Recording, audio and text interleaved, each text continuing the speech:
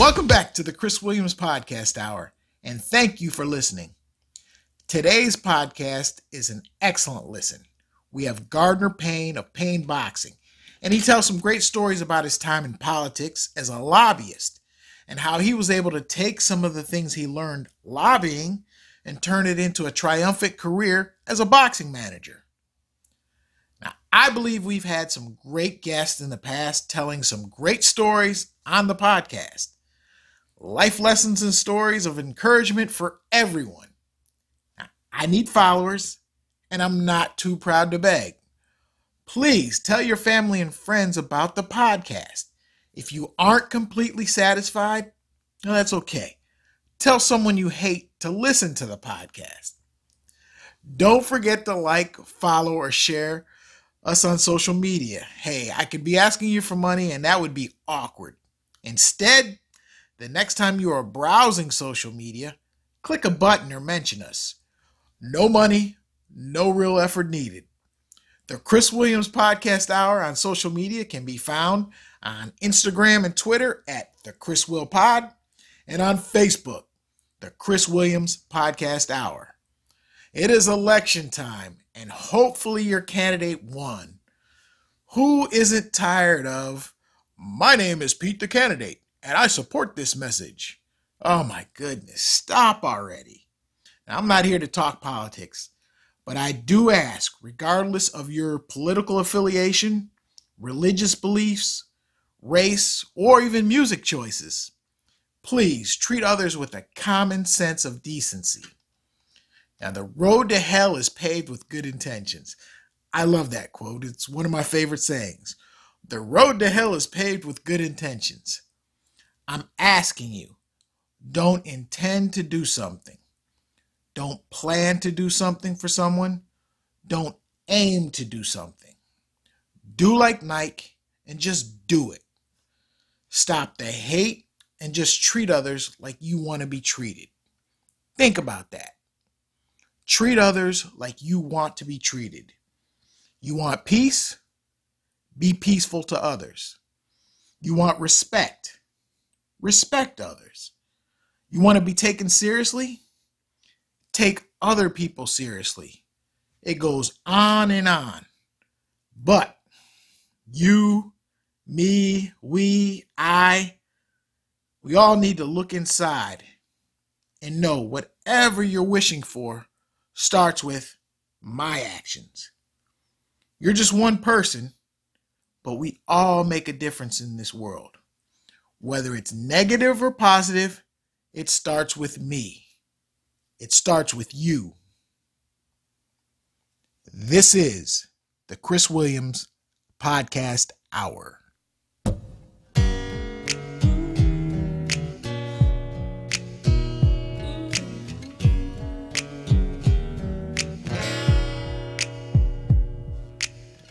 When can my heart beat again?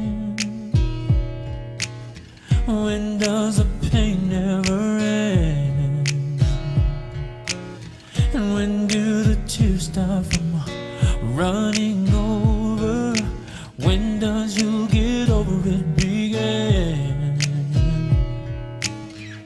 I hear what you're saying, but I swear that it's not making sense. So when can I see you? When can I see you again? Welcome back to the Chris Williams Podcast Hour. Today, I welcome one of the top up-and-coming managers in the sport of boxing.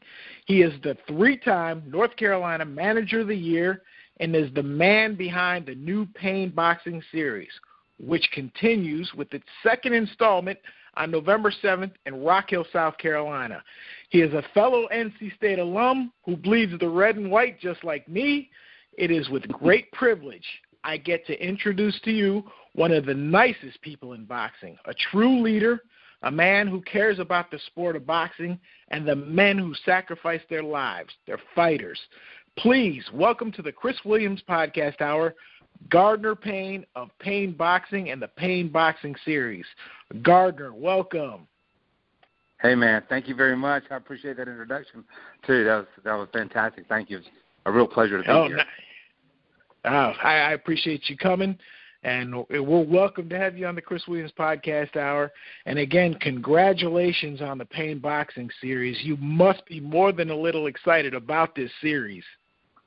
I am excited and nervous. I mean, it was, TYC Sports. They have like 20 million households they reach, mostly in Central and South America, but they're aggressively growing here in the United States. And they came to us in like May of this year and said, hey, we want to start the Payne Boxing Series. I think in large part because we have some of the best boxers in Argentina signed to Payne Boxing. So we did our first show. We reached out. We had to get through the red tape of it all. Had our first show August 15th in Daytona Beach, which is a huge success given all the challenges and hurdles we had to go around with COVID. And now we're getting ready to do our second show November 7th in Rock Hill. And I'm very excited about it. Looks like there's a lot of excitement in this area about it. I think the turnout's going to be good. Great, rather, given the number of people that we're limited to. But, man, that facility that we're having it at the Rock Hill Sports and Event Center is second to none. I had no idea there was something that nice right around here. So I think that could be a home for world-class championship boxing in this area. And I'm excited. We're the first group to put on a fight there, so we're really excited about it. Okay. Now, how did you guys find the Rock Hill Convention Center? So, oddly enough, my son was playing AAU basketball, and the coach said, hey, we're going to have practice at this new facility in Rock Hill. And I didn't really think anything of it. I was like, hey, this is Rock Hill, a smaller town. I figured it was some gym, some local high school gym or some community gym. And, man, when we got there, it blew me away. They have, I don't know, they must be 20 courts, basketball and volleyball, but the volleyball nets, descend from the ceiling electronically. That's how nice it is. And I was walking around. There's concession stands everywhere. It reminds me of, speaking of NC State, like if you went to the Carmichael Student Gym, all the courts are there, but just nicer with concession stands and really nice bathrooms and everything. So, but in one corner, I was walking and I saw what looked like an arena. And I went over and looked at it, and it was like it's this bowl with a basketball court right in the middle, seats right on top of the basketball court. Just picture Cameron Indoor Stadium. It looked something like that. And, I was blown away that it was right here in Rock Hill. So I immediately, when I dropped my son off, immediately went and found the manager or the person who ran the facility, and we started talking about boxing and how that would be such a great venue for boxing, especially with the fans right on top of the ring. And we started from there. And then when we entered, this is before I even had heard about the Payne Boxing Series. So when the series came along, I was like, this needs to be a place that we look at. I think it could be a great home for boxing. Oh, wow. That is awesome. But, Rock Hill it's not just basketball. Rock Hill has gone all in on being a sports destination. They have state-of-the-art soccer fields. They have a huge BMX facility, an Olympic cycling facility. The Panthers are building their practice facility there. So the city government there is putting a lot of money into making Rock Hill a sports destination. Okay. And then what, as far as proximity from Charlotte goes, obviously if you grow this thing to where you want it to be, people are going to have to fly in. So how far are you from Charlotte Airport or the city of Charlotte? So it's 20 minutes door to door from the airport to the Coliseum, which is not bad. You can't even get from Charlotte to other parts of Charlotte. From the Charlotte Airport to other parts of Charlotte. 20 minutes. So it's just like it's basically South Charlotte. If you go past Carowinds, it's one of the first two exits right past Carowinds. So it's very close to Charlotte. In fact, like I said, it's probably closer to Charlotte Airport than the University of the university area would be, or the western part of Charlotte, or the eastern part of Charlotte rather. Okay. All right. So, and then you can eventually tie Carowinds into it. It would be like going to a bowl game or something at Disney World. So you'd have all that. Yeah, exactly. That is a great find. That is a great find, and what you'll be able to do with it. Yeah, they're building a hotel with the tunnel that connects the hotel to that arena. So when they get that finished, it's going to be really nice. Oh, wow.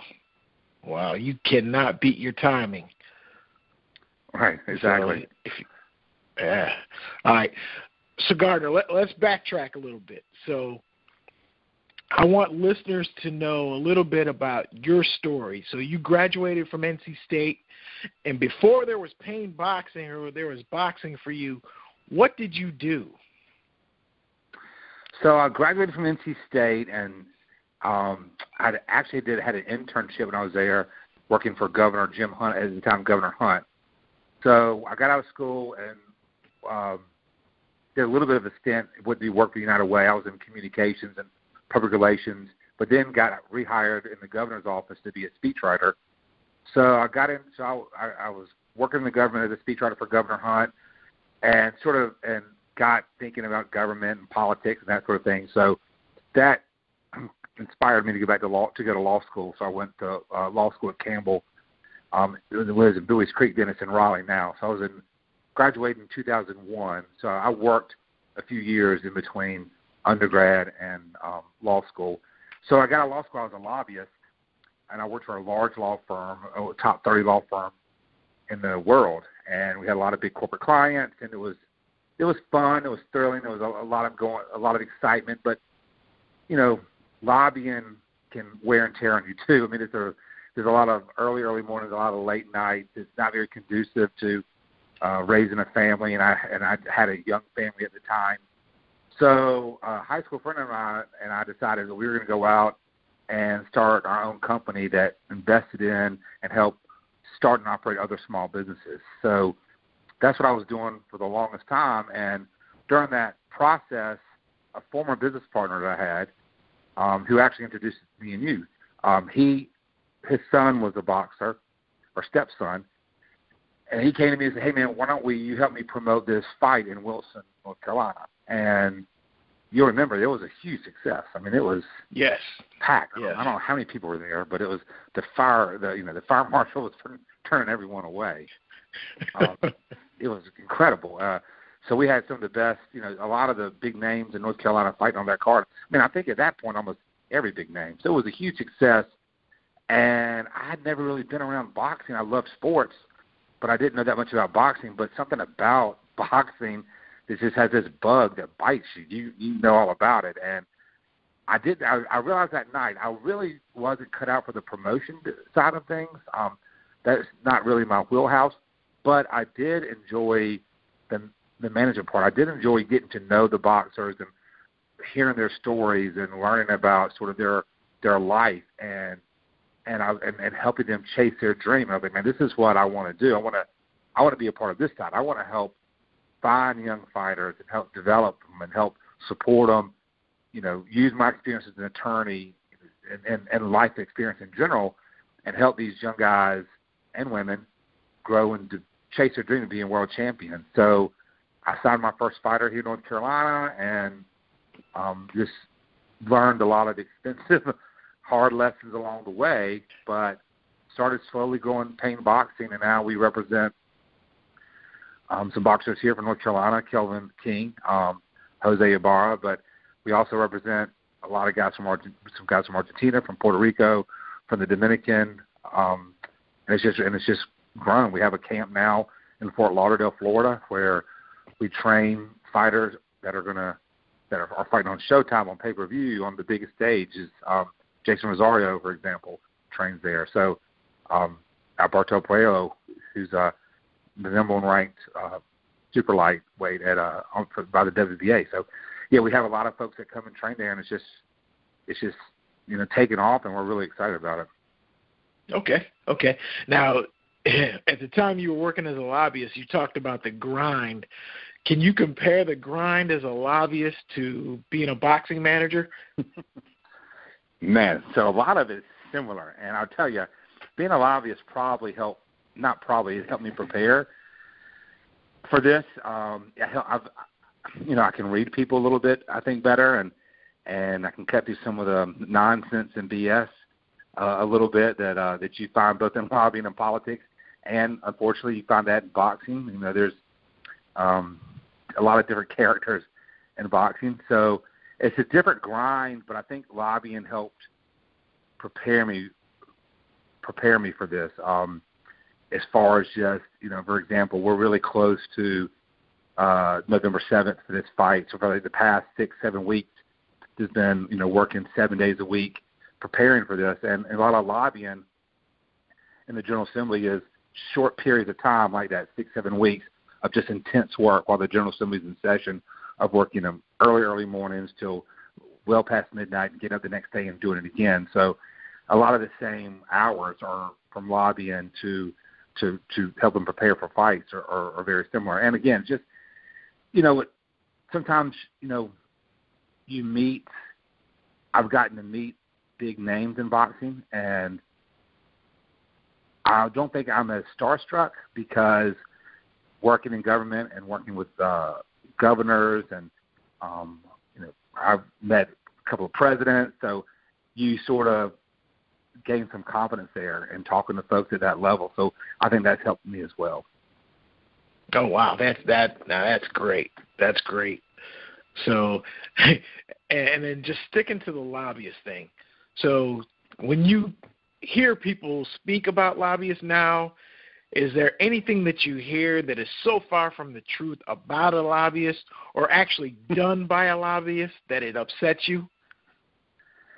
I think people think lobbyists have more influence than they really do. I mean, I think there's this perception that all lobbyists do is go out and drink a lot and with elected officials and party with them and socialize them and wine and dine them and give them lots of big checks. And, not saying that didn't happen way back when, but that doesn't happen anymore. I mean, all the transparency and all the rules and all the laws that are in place really prevent that from happening. And, it's a lot more of a grind than people realize. It's not this.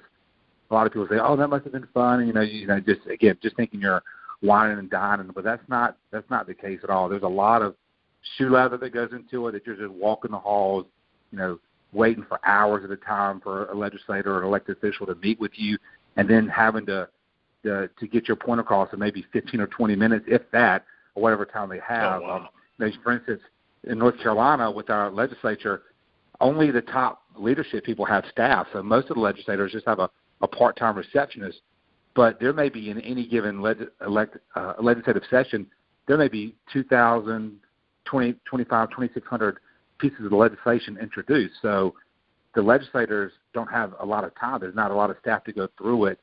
And, you have 15, 20 minutes to really meet with someone and get your point across in a very succinct and effective way. So, there's a lot of just sitting, a lot of preparation that goes into it and having to be on top of your game all the time. So it's not a lot. I don't think it's as glamorous as people realize, but there's a lot of late nights, a lot of early mornings, and it's a tough business to raise a family on. But there's a lot of great guys and women that do it and are very successful.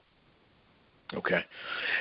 What is the craziest thing that you've had to do to gain someone's attention when you were a part of that? What is it, man? So that's a great question.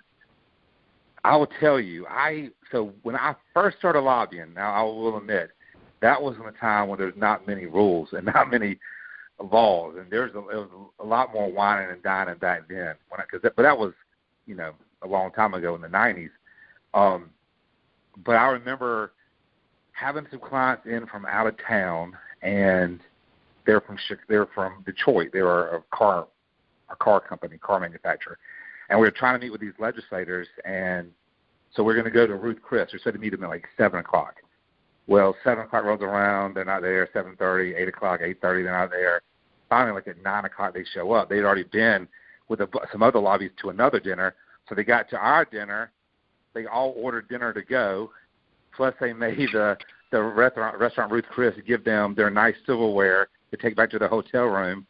So just having our client understand that this is sort of the norm was a little embarrassing, but, it got their attention. We got our point across. We made our argument. I think we were pretty successful with it. But Okay. But, I've gone to people's hometowns. If I couldn't get them in Raleigh, I would drive to their hometown, just go to, I would find out, where they like to hang out and just pop up and just do whatever you had to do to get in front of someone.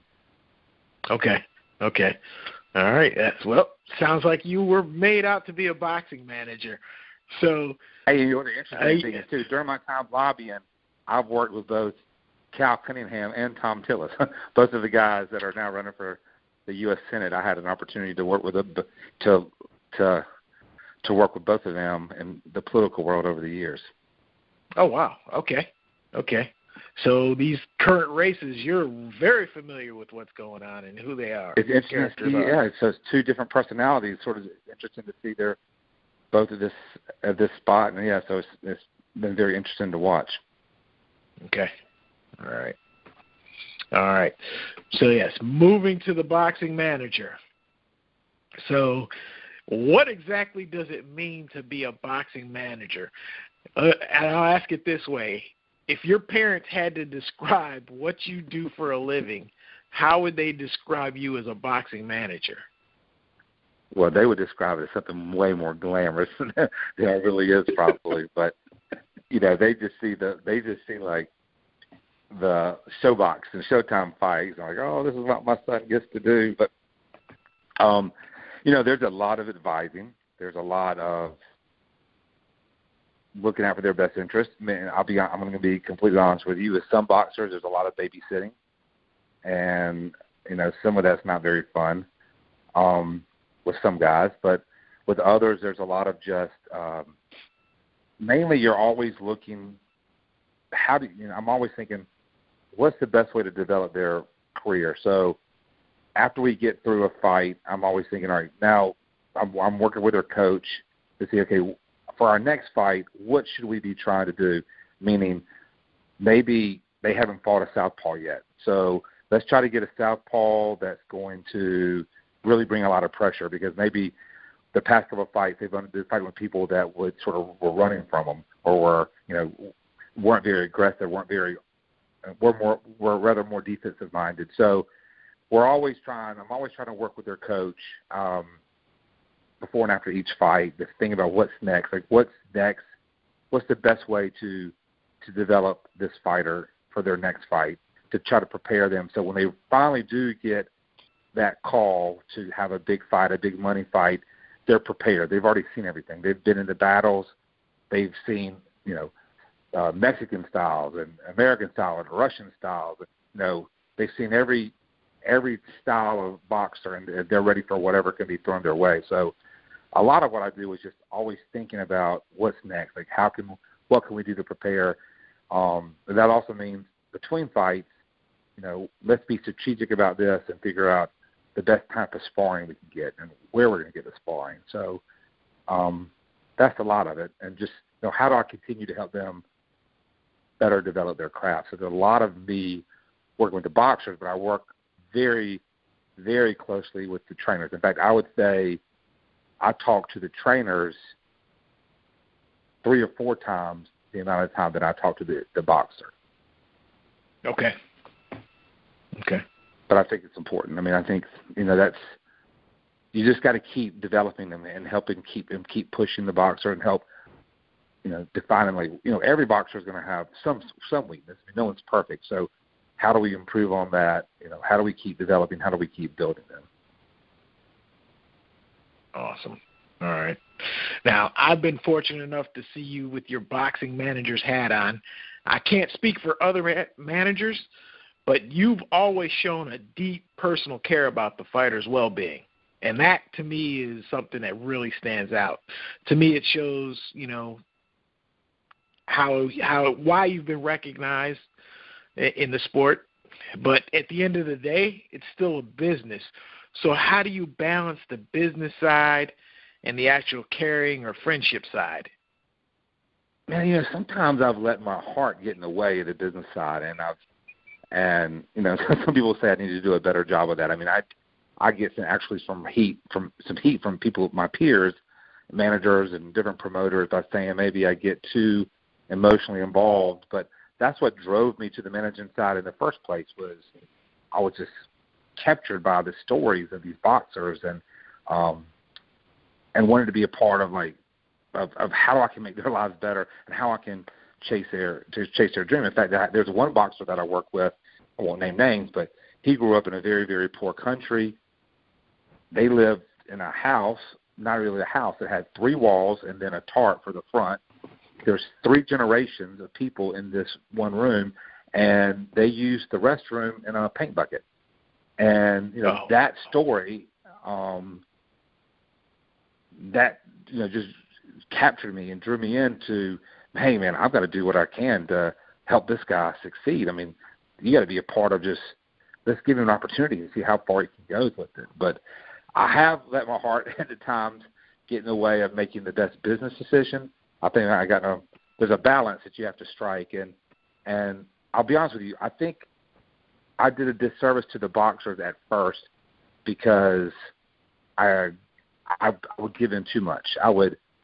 If they wanted something, I would just do it. And if you wanted this, okay, I'll get you that. If you want that, okay, I'll get you that. And it wasn't good for them, and it wasn't good for me. They didn't stay hungry enough, and they didn't challenge themselves enough. So I learned that it's actually in the boxer's best interest if I hold back a little bit and keep challenging and making things challenging for them. It keeps the boxer hungry. It keeps them on their toes. It keeps them really pushing for their dreams, pushing themselves harder. So I think by actually being a little bit more business-minded, it's actually helped, not just help my business and my pocketbook, but it's actually helped our boxers be more successful. Okay. That's really good. So what has been the most surprising thing that has happened to you as a manager or being in the sport of boxing? Well, the most surprising thing that's helped me, I was shocked when TYC called and wanted to start the Payne Boxing Series. I knew that we were making a lot of progress, but I thought, I was really surprised and really excited about that.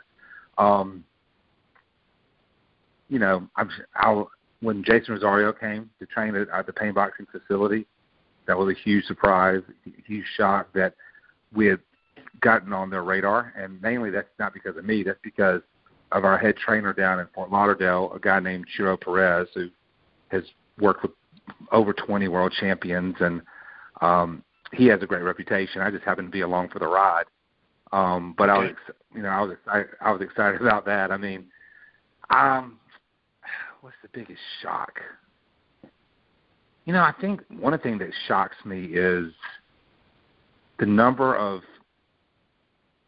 fighters out there, not really my guys, just watching the industry that don't want to fight. I mean, that are happy with being, big fish in a small pond, so to speak, that, they maybe build up their career to be 11, 12, 13, 14-0, but they haven't fought anybody with a winning record, and then they're afraid to step out. I just don't know. That was shocking to me. I thought everybody was going to, if you had an opportunity to jump into in front of the world and give it a shot, that I thought there'd be a lot more of that. But there's a lot of guys who are just timid. They don't want to do it for some reason. All right. And then before we get deep into this Payne Boxing Series, have you ever felt the boxing game became too much and wanted to just walk away? Yes, yeah, man. I'll admit to you that has happened a couple of times. That it's just got to be. Sometimes it was overwhelming. In boxing, boxers have to have a platform. So they need to be with a promoter, a major promoter, or either have some kind of platform now like the Payne Boxing Series that they're truly gonna make that next step. And there got to be a point where we were right in the middle of our growing period, and I didn't feel like we were getting the looks our fighters were from the major promoters that they needed. And it was overwhelming because I had all these boxers here signed to Payne Boxing that were dependent on me, and we were having to keep them busy, which is an expensive endeavor. And yeah, so there's been a couple of times during that I was like, I don't know, maybe this is, I don't know, maybe this has run its course. But as that was happening, things clicked. And for instance, we had some guys sign with Samson Promotions, and we had some other promoters look at some other boxers, and the Payne Boxing Series came about. So I could breathe a little bit. And but I'll be honest with you too, during COVID at times, I just wondered. I don't know how this is going to play out, and it maybe it's caused a lot of sleepless nights. Gotcha. So I think COVID's whatever field you're in, and whether you're a teacher or a boxing manager, or I think COVID's had that effect on everybody. Mm-hmm. Yes, it has. Yes, it is. All right. So the Payne Boxing Series, I know you touched on it a little bit. So TYC, they contacted you.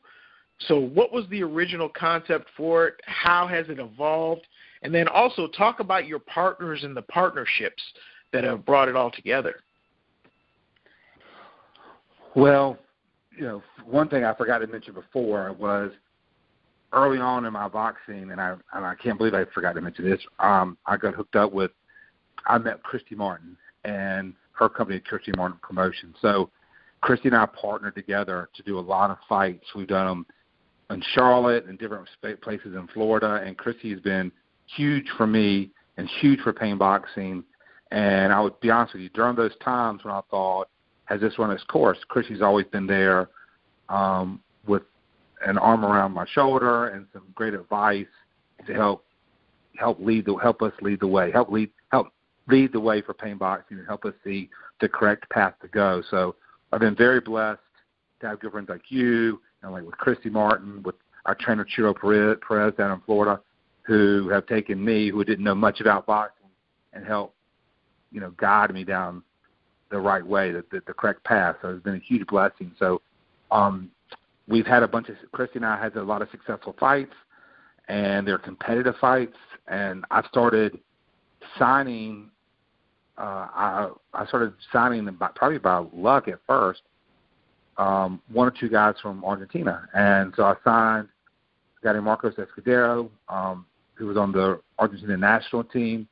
He fought the Pan Am Games, and then he introduced me to one of his national teammates, Alberto Palmetta, who represented Argentina in the Olympics. Alberto is now number 9 in the world, ranked by WBA. And Alberto then introduced me to some of his teammates, so I started signing them. And I really feel like Alberto is definitely the best boxer in Argentina, in South America. And I think the other guys are right there behind him. And I just signed a guy named Marcos Suelo, who is probably the hottest amateur in Argentina. So it made a lot of sense, I think, for TYC to come approach me about starting the Payne Boxing Series, given that they have 8 million viewers in Argentina alone. So they came to me and said, hey, let's start this series. We'll start out at every other month, and let's hopefully grow it to being one fight a month. And so we had to work through the red tape this spring, and we signed a deal, and Daytona was our first fight. And I think given the restrictions of COVID, we did it. We pulled it off on August 15th, and it was a great show. And they wanted to do one again in September, but I needed a little bit of time. So we were originally scheduled in October. Because of some COVID stuff, we had to move it, and fortunately we did, because we were able to get the Rock Hill Sports and Event Center in November. So that worked out for us too. Okay, all right. And so you do the first show in Daytona in August. What, as far as COVID, how was it different from other shows that you've done in the past? Well, first off, the initial challenge is you're not allowed to have as many people that you normally would have. So we had a 9,000 person arena in Daytona, and we were limited to like 200 people. So there's a challenge of having to how you going to give out, who's going to get the 200 tickets, and But the other challenge is keeping everybody. The biggest challenge, I guess, is just keeping everyone safe, making sure that the right protocols are in place at the event as far as keeping people distance, making sure everyone's wearing a mask, checking temperatures, coordinating, keeping all the boxers sort of quarantined once they get to Daytona, and which is a challenge with the weigh-ins, and because boxers traditionally is all just hung out at the weigh-ins. So just keeping a schedule for that, making sure they got to Daytona safe and healthy, and they didn't show COVID or get So it's just working with the boxers and their team provides another layer of preparation that you normally wouldn't have before a fight. Okay. All right. Yeah, that must be another added stress. I can only imagine. Yeah, absolutely. Well, look at this fight here in November. So the main event, Alberto Palmetta, Carlos Gorham, and then so they're the main event. That's the one, the number 9 boxer in the world versus a guy that's 16-5 and a really aggressive come forward fighter. They were going to put on an incredible show. 2 days ago, we get Carlos's COVID. So fortunately, we had planned for that, and we had, for each of our main fights, we had backups for each weight class, and they were training, they were preparing as if they were going to fight. Now, if they hadn't fought, we had to compensate them in some way, but we were able to have a guy named Saul Corral, who's from Mexico, who's 35, I think 35 and 12. He was already prepared and ready, so he just stepped right in. So he's fighting Alberto. So those are things that you normally don't have to do during a regular fight. You don't ever have backup fighters. Yeah, that's huge. We have to have that for our top fights in case someone came down with COVID, so we could just slide somebody right in. Because we're on such a big stage now with TYC, they've already scheduled. They've been promoting it for a month on their television network, and so we can't just cancel that fight. That fight has to go on. So we have Alberto has the fight. But we have somebody from an Argentina fighter ready to step in if something happened to Alberto. So we got to look. Okay. We have it the I's dotted and T's crossed in both respects. All and right. You've been around boxing. That never happens. And without COVID, you never have to do stuff like that. But no. Now, so COVID goes away. Are any of these practices things that you think that will continue on in the future to, so you don't get a guy on short notice and you don't have to have that story or you have to cancel a fight? So are these things, and I know financially it's strenuous, but is there a way to build some of this stuff in so that it will improve boxing in the future? I think so. I think COVID has changed the way we're all going to live our lives forever. I wouldn't doubt if you see people wearing masks now just during flu season. But I think definitely with these big fights, it's going to be. I think that the concept of having a backup fighter makes a lot of sense. You just alluded to it. Normally, what would happen was either the fight would get canceled, or you'd have to find someone that would just take the fight on a 2 or 3 day notice. And mainly when that happens, it's not going to be a good competitive fight. Because that person probably isn't prepared, or probably had to drop a ton of weight really, really quickly, or they were a much smaller weight class and had to gain a bunch of weight in 2 or 3 days. So either way, it's a recipe for disaster 99% of the time. So I think having in these major fights, having someone on call makes a lot of sense for the quality to preserve the quality of the show for the fans. So I think that's a concept that could carry on. I think also during the flu seasons and things of that nature in the winter, spacing out the weigh-ins and some of the safety protocols as far as having some social distancing is probably not a bad idea either. You don't really hear that much of guys catching the flu right before fights, but you do on occasion. And if you can do some different things to prevent that from happening, you might. Why not? Okay. Good. But I do want to get the fans back. I am looking forward to when there's a time that we can have sold out arenas. I mean, this place in Rock Hill, I'm telling you, it is just like, for folks who follow college basketball, it's like Cameron or it's like Reynolds or the old Carmichael at UNC. I mean, it's small and the fans are right on top of the ring. It would be, yes, it's going to be a cool place when we can get it. It's cool now. It's going to be really cool when we get the fans back in there. Yeah, that wild, intimate setting. So you can't beat it, like you said, like Cameron Indoor, the old Reynolds. I mean, when people, they get excited about the sport, there's nothing like it. It gets loud, it gets crazy. So if Rock Hill's anything like that, and you guys pack it out when it's time, it could be real interesting. And it could be a fun place to bring people from all over. That's right, man. You know, if nothing else, at the end of the day, if I retire at some point from boxing, I would hope that two things I've done is, one, helped improve some of these young guys' lives and gave them the opportunity to chase a dream, and just give them the opportunity to be on the main stage and have the opportunity to have their dream fulfilled. And then secondly, I really want to restore credibility. I want to be a part. It's not just me. I want to be a part of a group, people like yourself and Christy and others, to restore credibility in boxing in the Carolinas. I mean, and I just think that having arenas like this Rock Hill Sports and Event Center could create this,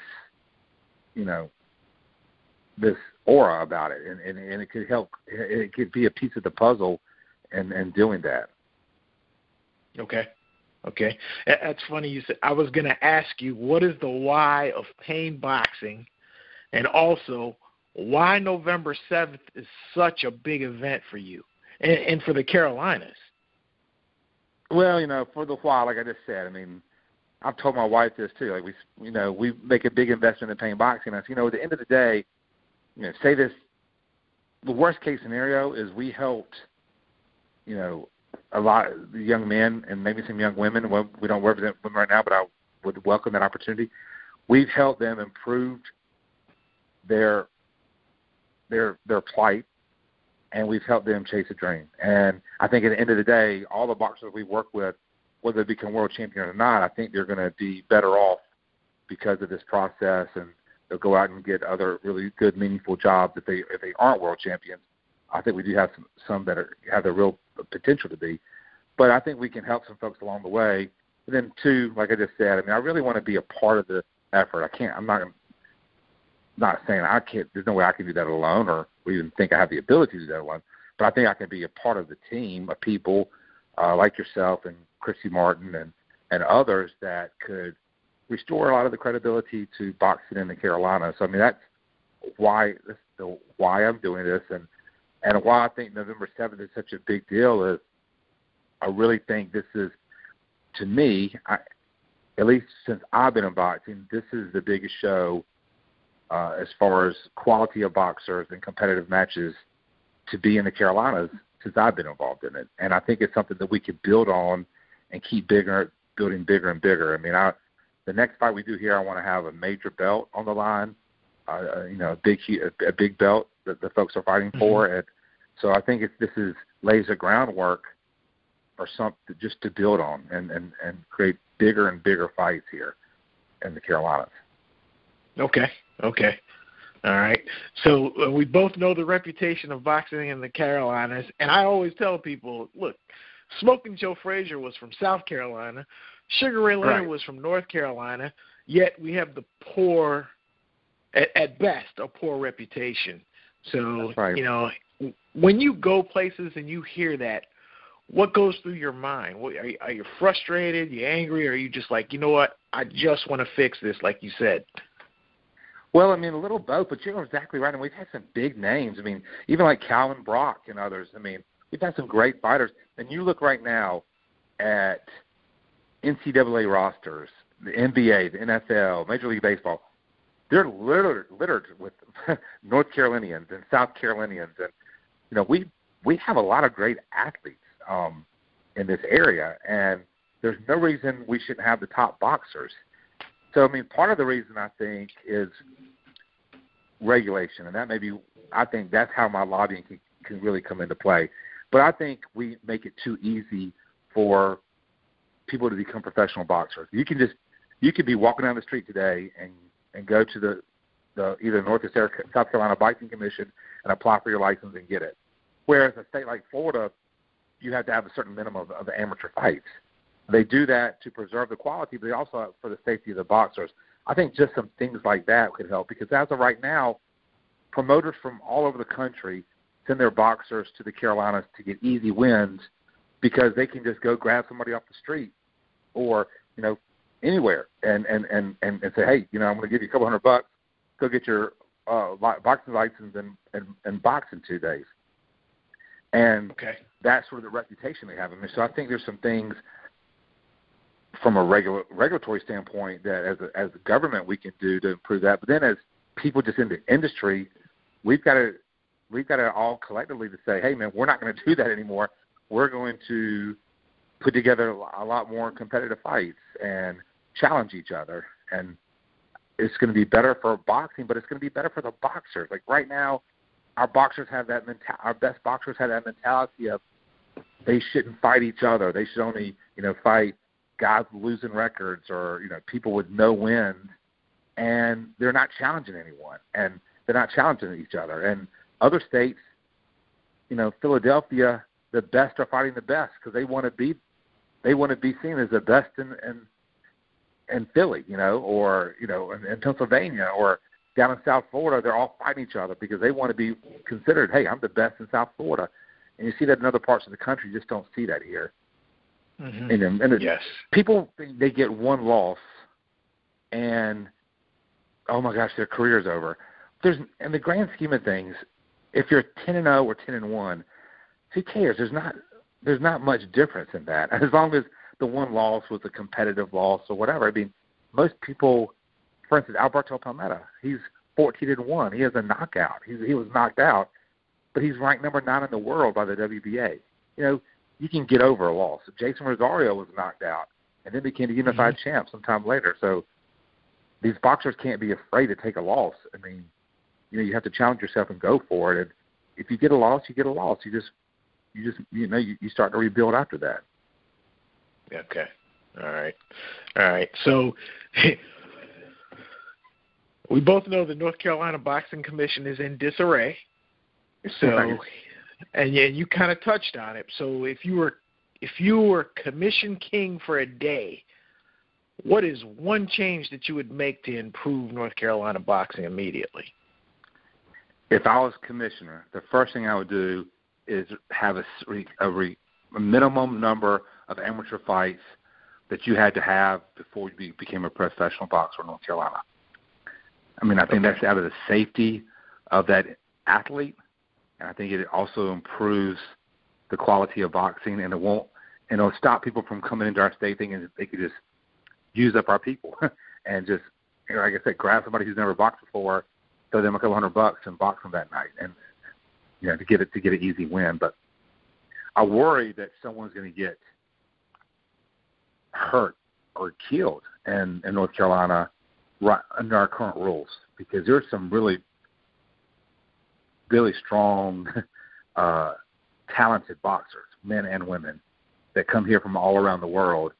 And you have somebody who just comes with no training, and just, you don't know where how they've been eating, how they've been, what their sleep habits are, what they've put into their body, and they just walk into the ring for the first time, fighting somebody who's had 300 amateur fights, and in these other countries, amateurs a lot of times are fighting with no headgear. I mean, these guys and women have a lot of experience, and so I think it's a safety measure, and it's also going to improve the quality of boxing too.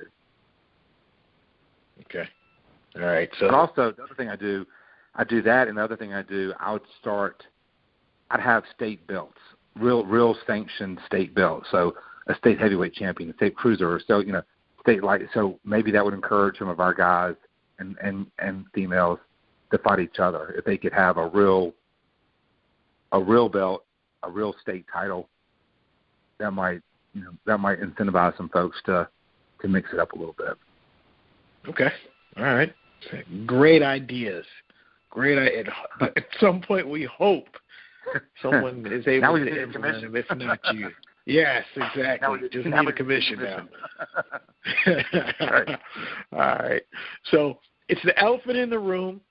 Every North Carolina promoter, manager, and fighter, they always say, I'm going to change boxing in North Carolina. It's going to be the best ever. I was part of a group that did that. That's how I met you.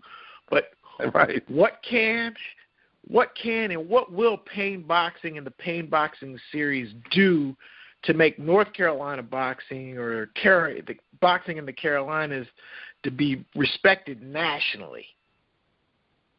Well, first thing I'm going to do, not first thing, but one day, I promise you this, when we finally have a commission, I'm going to put my lobbying hat back on, and I'm going to be up there really working hard to get some things implemented from a rules perspective that I think will improve it. But in the interim, Christy Martin and I are going to continue to work together, I think, through the Payne Boxing Series and just other fights. And we're going to hold fights in the Carolinas with competitive fights where we're going to challenge the boxers. We're going to give them opportunities to fight for world titles and for belts on our show. And we're going to bring attention as we have those fights here in the Carolinas. But I'm serious about that. We're going to bring world title by not just some local belt, but by the accrediting bodies, bring world title fights to North Carolina. And I think we can do that through the Payne Boxing Series in short order. I mean, I've always been really aggressive in trying to grow my companies and grow Payne Boxing, and I think that's going to happen sooner than later. Okay. And then I think if we do that, that'll challenge other promoters to in turn have competitive fights. If we can all help we'll collectively, raise the product that we're giving to folks out here. Gotcha. All right. Now let's go back to November 7th and talk about the card, because you have some amazing fights on it. So which fights are you most anxious to see? Is there one that intrigues you, but you can't quite see how it'll play out right now? Man, so one of the fights that intrigues me the most is, my very first client was Marco Bailey out of Durham. We don't work together anymore, but I still respect Marco. I think a lot of Marco. I think Marco is a really, really good boxer when he's training seriously. And by all accounts, he's been training really hard for this fight. Marco's upside down in his record. He's 6-7, but he has not fought bums. I'll give Marco credit. He's fighting big-name guys. He's fighting on Fox Sports. He's fighting on ESPN. He fought Alberto Palmetta. He's fought two really young, up-and-coming guys in his weight class on TV. But Marco's fighting a guy named John David Martinez out of Miami, who is 11-2 and has a lot of hype behind him. Everyone thinks this is Martinez's fight, but man, I really think that Marco can win this fight. I really think he can win that fight, and I think it goes the distance for the 6 rounds, and I think that fight really intrigues me. I've seen Martinez fight before; he can really fight, but I know when Marco's being serious and training hard, he's got a great coach, and Coach Massey in Durham, and those two can do some special things together. I'm excited about that fight. Okay.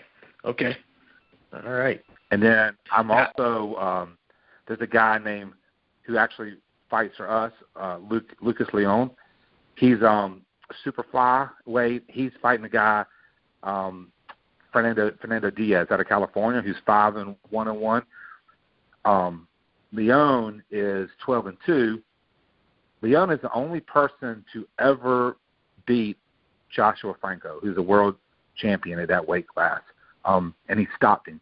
Leon got knocked down in the first round, got back up, composed himself, and ended up stopping Franco.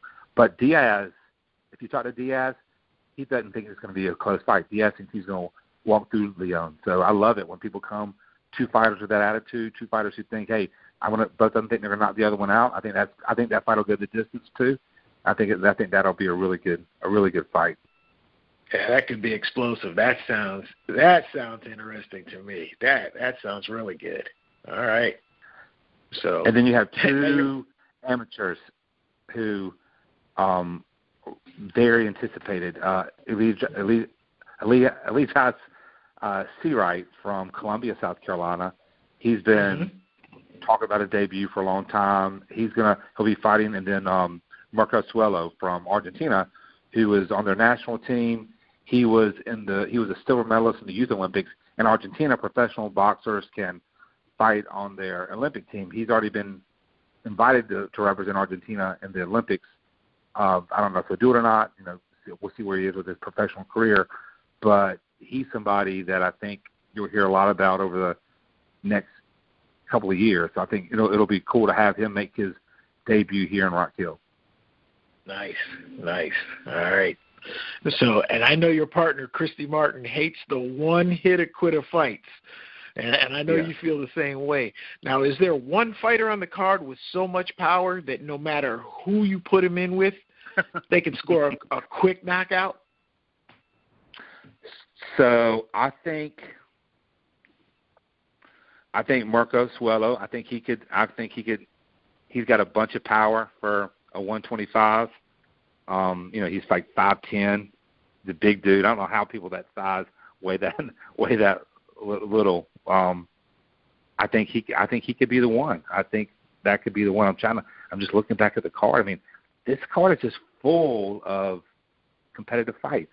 I mean, I would be shocked if you have any just first round knockouts. Maybe you will, but I mean, it'd be shocking. It's full of really competitive fights. Okay. All right.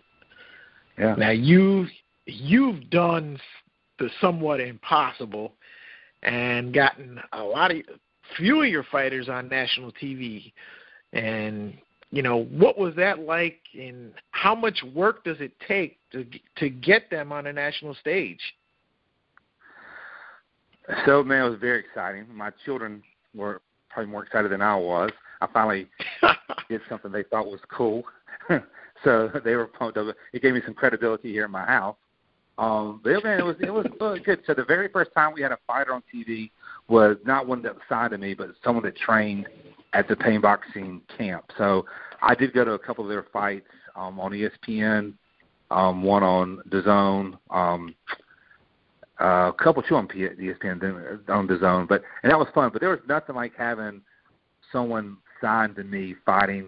And so we had two of our guys fight on Showtime on one night.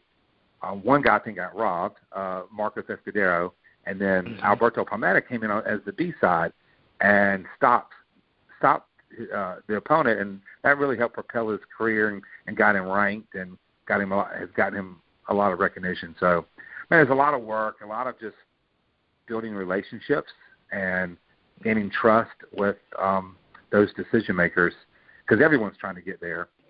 But the other thing is you can't be afraid.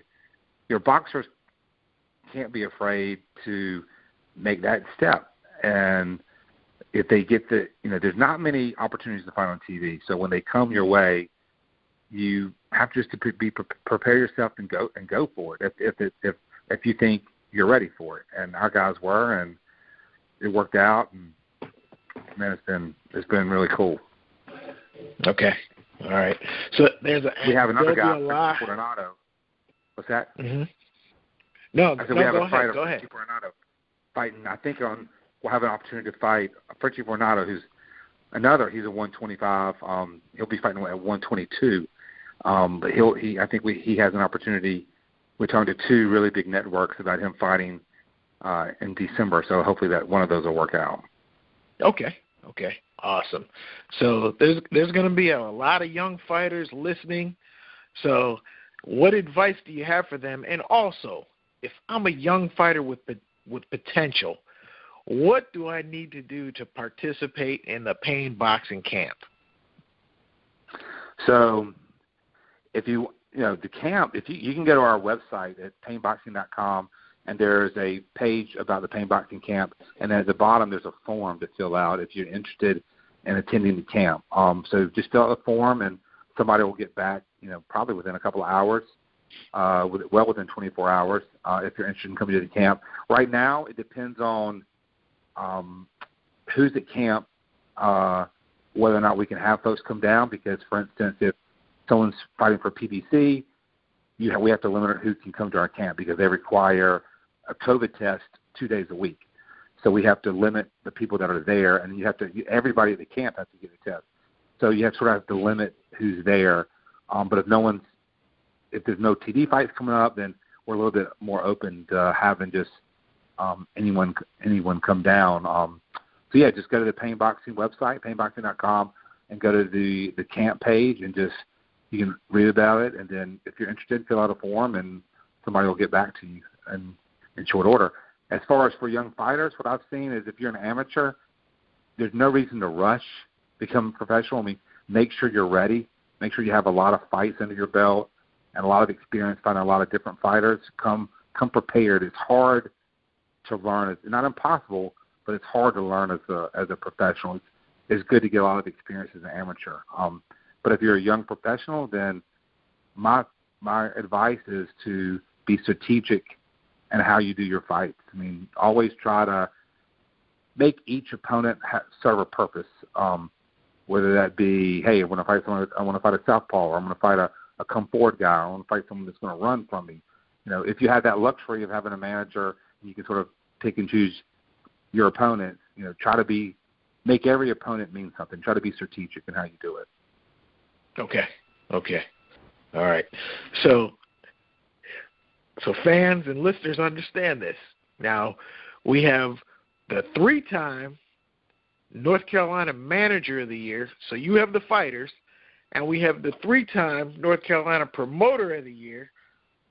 So put on a perfect show. So why should fans feel safe about attending the fight November 7th? And what protocols do you have in place for fans and fighters and that kind of good stuff? So, I'm kind of on the fence. I'm like, do I want to go? What do you have in place so that I'll feel safe coming to the fight November 7th? Well, here's the great news. It's a big facility, and we're limited with the number of people we can have in there. I mean, it's not even like – I mean, it's just a handful of people compared to what it can really hold. So if you come with your family or friends, then we're going to allow you to sit with your family or friends. But if you're not with your family or friends, you have to sit at least 6 feet apart from anyone else you do not know. And we're going to have all those seats marked off, so it's going to be very easy for folks to know where they can and can't sit. When you come into the facility, we have to take your temperature, and if you have a temperature, you have a fever, you're not allowed in. You're also required to wear a mask at all times. We'll have some masks for folks if you don't have one, but we're going to have people walking around making sure people are wearing their masks. And we're going to have hand sanitizing stations throughout, so folks will be very close to sanitizing their hands if they need to. But the Sports and Event Center has they before the event will have spray down all the seats, all the bathrooms. They'll be perfectly clean. So when people walk in, it'll be a very sterile environment for you to feel safe with. At the concessions, we're going to have everything marked off. So you have to be 6 feet apart if you go into the concession. So we're going to do our best to keep everyone, and we will do that. We'll keep everyone separated that needs to be separated from one another. And if someone has a fever, then they're not going to be allowed in. So it's going to be a safe environment to come enjoy a great night of boxing, really quality, top-notch, great boxers, and really competitive fights. Okay. All right. Shameless plug time. Brag again about Payne Boxing, the Payne Boxing Series, your camp, your sponsors, and then where can fans get tickets or watch the Payne Boxing Series? Yeah, man, thank you. But first of all, thanks for having me on here. This is, we've been friends for a long time, and you've helped get me into boxing and held my hand during boxing with a lot of great advice, and I really appreciate it. And we're just extremely excited about offering the Payne Boxing Series on November 7th. Doors will open at 3 o'clock.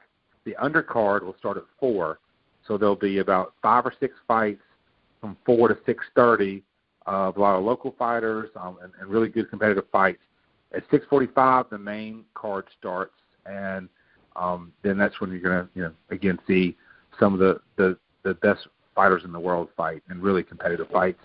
And so if you want to go to the fight, you can go to Eventbrite to get your tickets. You can go to our website, PayneBoxing.com, or you can visit one of our sponsors, which is Cure, K-U-R-E, CBD, and they're on Cinema Drive in Rock Hill, and then the Arboretum if you're in Charlotte. So any three of those ways if you want to be in person. If you want to watch the fight, some TV packages have TYC Sports, so you can watch it there, but you could also watch it live streamed on TYC Sports Play.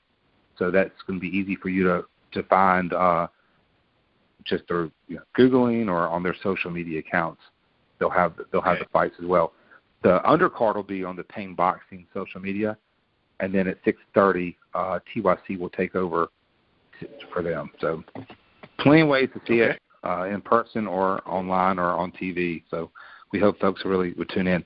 If you want to bet on your favorite fighter, then you can go to betus.com, and if you put in the promo code BOX150, you get free money to bet with. But they're the official sports book of the Payne Boxing Series, and if you want to make things interesting, you can go bet on some of those fights as well. I'd encourage you to go look at that Marco Bailey fight because he's plus 300. So if you bet 100, he wins, you get 300. So he's that's an interesting fight. Yeah.